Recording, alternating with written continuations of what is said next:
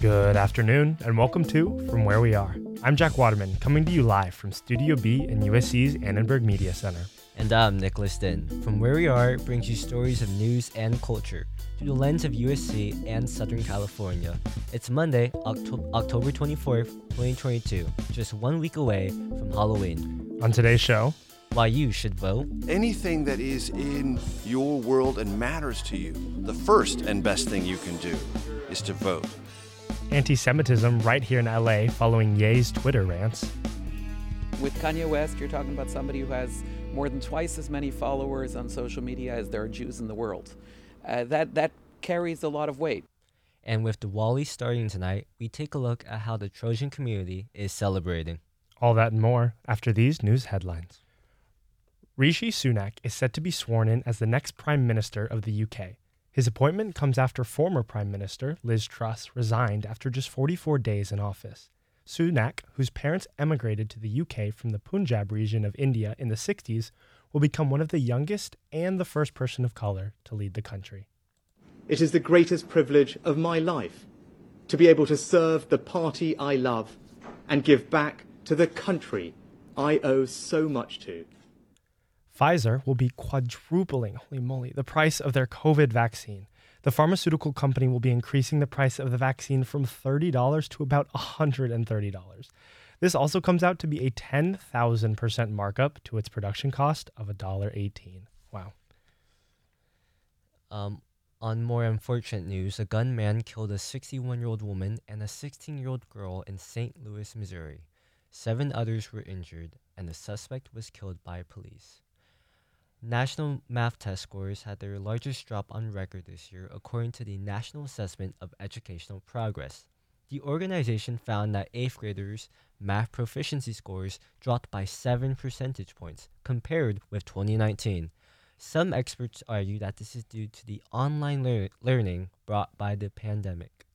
Beaches in Marina del Rey will remain closed till Wednesday after a 700-gallon sewage spill upstream. The discharge occurred in the View Park Windsor Hills area and made its way into the Ballona Creek, which leads into Marina del Rey. Water samples have to be analyzed for 2 days so that the city can give the go on reopening. And finally, don't forget, today is the last day that you can register online to vote in California for the midterm elections. But don't worry, after today, you can still register at polling locations or your local county election office until Election Day. And those were some of today's top news stories.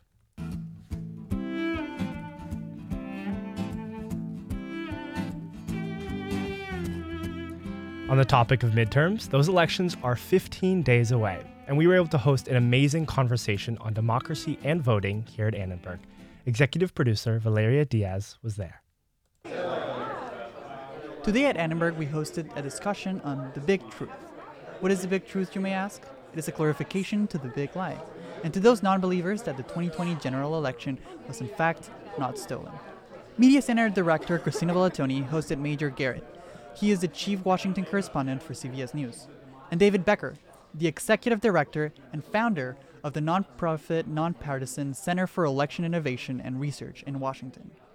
If there is one thing you should take away from this book, is that elections are a miracle. Every 2 years, we come together as a country and we facilitate the voices of over 100 million Americans in a process that's incredibly decentralized. Know that the election officials are doing the job they need to do to get it right rather than get it fast, and be grateful for our fellow citizens, our neighbors, our family members, our friends who are working in elections and are contributing to this miracle of American democracy. The book focuses on the 2020 general election in the United States. It explores the intricate processes that go into running an election, as well as the challenges it may face. They also argue that the last election was, and I quote, the most secure, verifiable, and transparent in American history, end quote. The pair have worked on reviewing elections and U.S. politics for years on major TV networks and other media outlets. But as Becker explains, their presence today on a college campus aims to inform the most powerful generation today. We always talk about young voters. They're kind of the silent force that can come forward and actually vote in high numbers and change outcomes. And yet every single election, that doesn't happen. And that's been true throughout our history. If young voters participate at the same rate as 50-year-old voters, we would see very different outcomes in all likelihood in the United States. This year's midterm elections will take place on November 8th. The House and the Senate are both up for grabs. And although young voters have been turning up to the polls more in recent years, it is still just 1/3 of the eligible voter base. And that's even though we're talking about a wide range of major issues. Here is Major Garrett.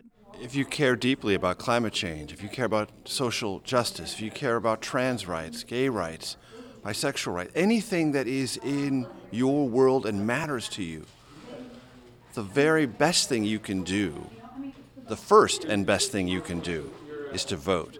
The ways in which the younger generation thinks and approaches politics and social issues brings hope to Garrett. There's a tremendous sense of communitarian spirit in this generation. And they're constantly asking themselves, what works in our country? What works collaboratively? What works with cooperation? Across party lines, across races. Elections are one of those things. They're a beautiful representation of all of these inclinations: collaboration, cooperation, cross-party, cross-race, cross-neighborhood. They really are a great thing America does. It is up to young people to decide the future of the many issues we hold dear to our hearts. David Becker says this next Congress will make decisions that will affect your life. They're going to be appointing judges who are going, or approving judges who come in and hear cases about those issues. And the one way that you can make sure that you have no say in those things is to not vote. And now we're likely going to see low voter turnout. I would love to be surprised amongst young people. I would love to be surprised by an unexpected wave of young people showing up and voting. So surprise them. Go vote on November 8th and show the future what this generation is really made of. For Annenberg Media, I am Valeria Diaz.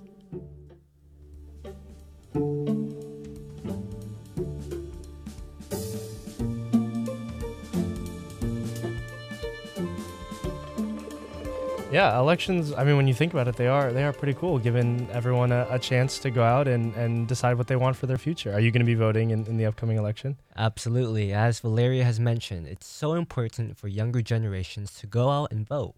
It makes a big change in our community and hopefully our future. Yeah. Are you voting, Jack? I'll be voting too. All right. Incidents of anti-Semitism have been on the rise over the past year, and a recent incident of hate in Los Angeles has shocked the city. Sullivan Barthel has more on this story.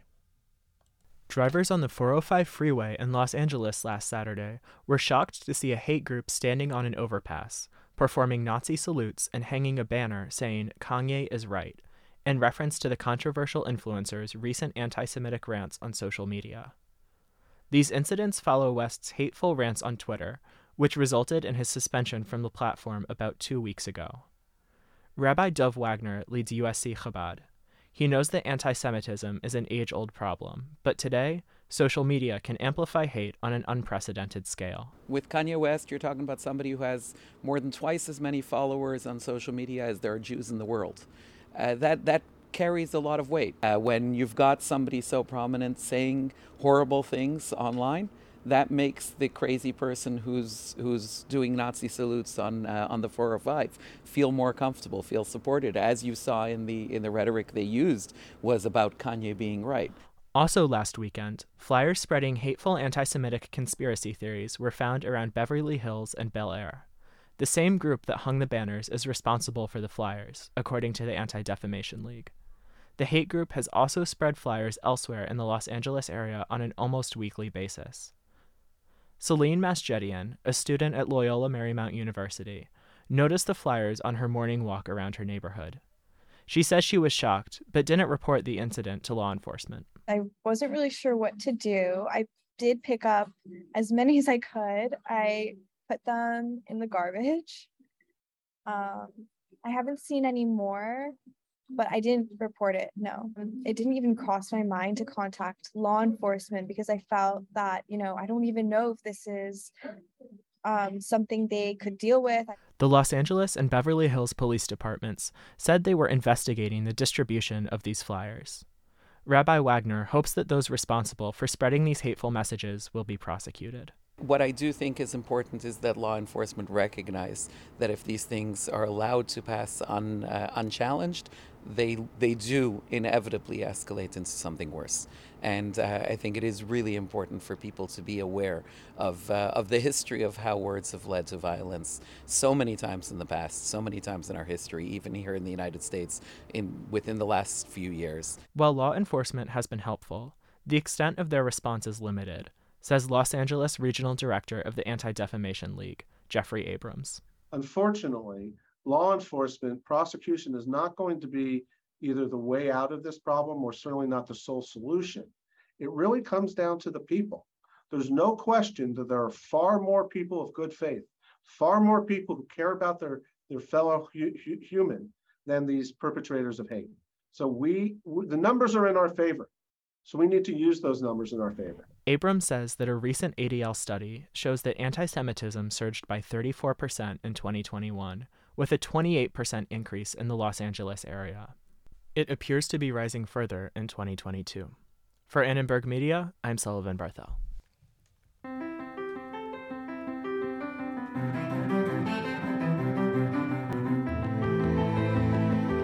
I'm Jack Waterman. And I'm Nicholas Din. It's 11 minutes past the hour. We're glad you're with us for From Where We Are. Coming up, USC student organizations celebrate Diwali and a look into Taylor Swift's new record-breaking album.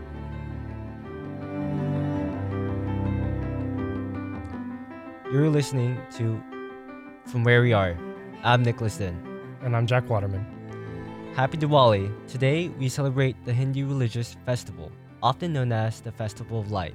It lasts for 5 days and symbolizes the victory of light over darkness. 1.5 million lanterns were lit across India on the first day of the festival. Here at USC, student organizations are keeping up with their traditions. Dani Asifa has more on how students are celebrating Diwali. One common tradition is the lighting of special clay lamps known as diyas. These lamps, which are usually placed at temples, houses, and rivers, light up the night and complement the colorful decoration on homes. The holiday is celebrated by people wearing traditional colorful attire, gathering and exchanging gifts with loved ones. Stunning lights and fireworks are a big component of Diwali. The holiday spans 5 days and celebrates the arrival of the Hindu New Year.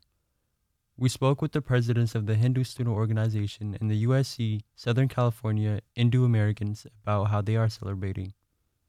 The president of the Hindu Student Organization, Prasant Reddy, says here at USC they welcome everyone to celebrate Diwali. So we'll be starting with the traditional Hindu prayer to Goddess Lakshmi, following which we have few cultural performances and few performances from teams such as Kazan Taiko from Japan, and a team from UCLA is joining us too to perform a Punjabi dance. So we are going to have all those cultural performances. And in Hinduism, there's one saying which we all follow called Vasudhaiva Kutumbakam, meaning the entire world is your own family.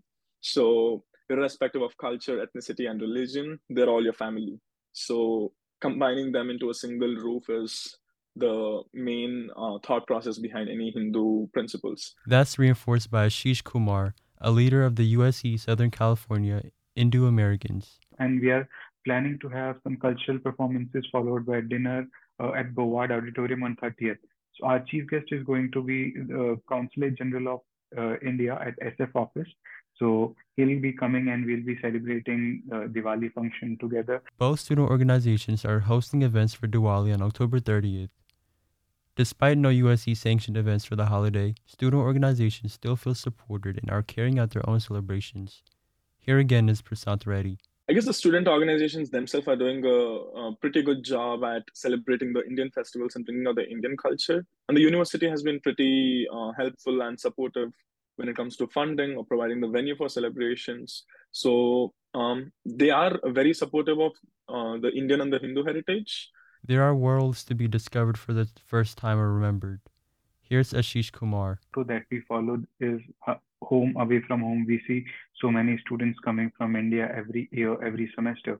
So we just want to give them that thing that they feel that they are home. For Annenberg Media, I'm Donnie Safa.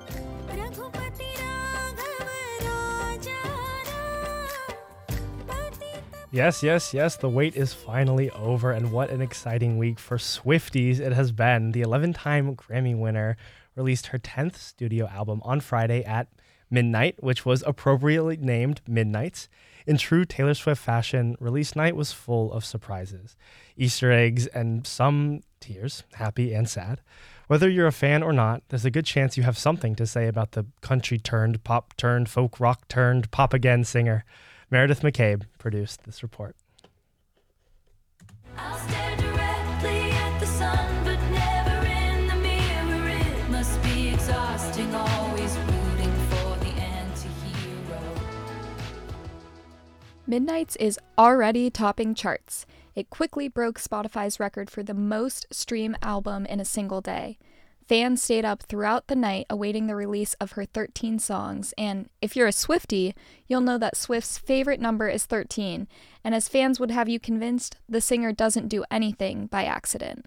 We talked to Grace O, a freshman communication major who's been listening to the album on repeat. And I really did like it, like Maroon is my favorite song right now. Swift surprised fans at 3 a.m. by releasing 7 more songs. She wrote on Instagram that whereas her first 13 songs signified the intensities of, quote, that mystifying mad hour, the 7 additional tracks provide a glimpse into her journey in finding that magic 13. The singer released her first album, a series of country songs about love and heartbreak, in 2006. Since then, she has broken records, performed in sold-out stadiums, and re-recorded some of her old music in a move to take ownership of the tracks. Despite her genre-shifting career, Swift has managed to maintain a strong fan base, 229 million followers on Instagram, to be precise. Here's Sol Yu, a junior political science and communication major. I think more than anything, like, we kind of grew up with her, the audience that she currently has. Like, we've seen her, like, really progress through the genres, and we just eat up everything that she puts out. International Relations and Global Economy major Zahar Raja attributes Swift's success to the quality of her songs and her ability to relate to listeners. I think she's really relatable to a lot of women, and I think so much of her message is female empowerment and being as authentic as she can to herself. The genuineness of her lyrics, I feel like, draws a lot of people in. While Swift is most well known for her breakup songs, often alluding to one of her famous exes, Midnights explores topics like self-hatred and a commentary on scheming fans. For some, this was a welcome change. Esquire called the album her, quote, most revealing music yet. Did you hear my covert narcissism, like disguise as altruism, like some kind of consciousness? Grace O, freshman communication major, talked about the success of Midnights in relation to the evolution of the music industry.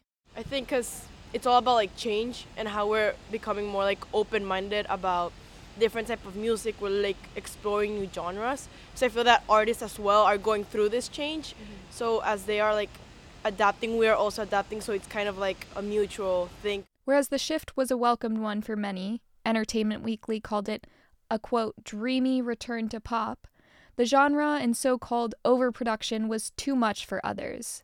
Nostalgic for Swift's slower, folksy Evermore and Folklore, the Daily Beast called her latest album, quote, shockingly dull. However, if you are in fact a fan of Midnights, the thrill of a new album isn't over yet. Tune in to The Tonight Show with Jimmy Fallon for an interview with Taylor Swift tonight, and if you're ready for a second late night, get ready for another music video release tomorrow at midnight Eastern. For Annenberg Media, I'm Meredith McCabe. You gotta admit that even after all this time, she sure knows how to make an album. Did you listen to it? No, I did not. Oh my gosh. All right, that's what we're doing after the show. And that's all we have time for on today's From Where We Are. Valeria Diaz and Meredith McCabe produced today's show. As well, we had help from Edward Lifson, Anjali Patel, Natalia Osuna, Sophia Hammerly, and Eric Ye.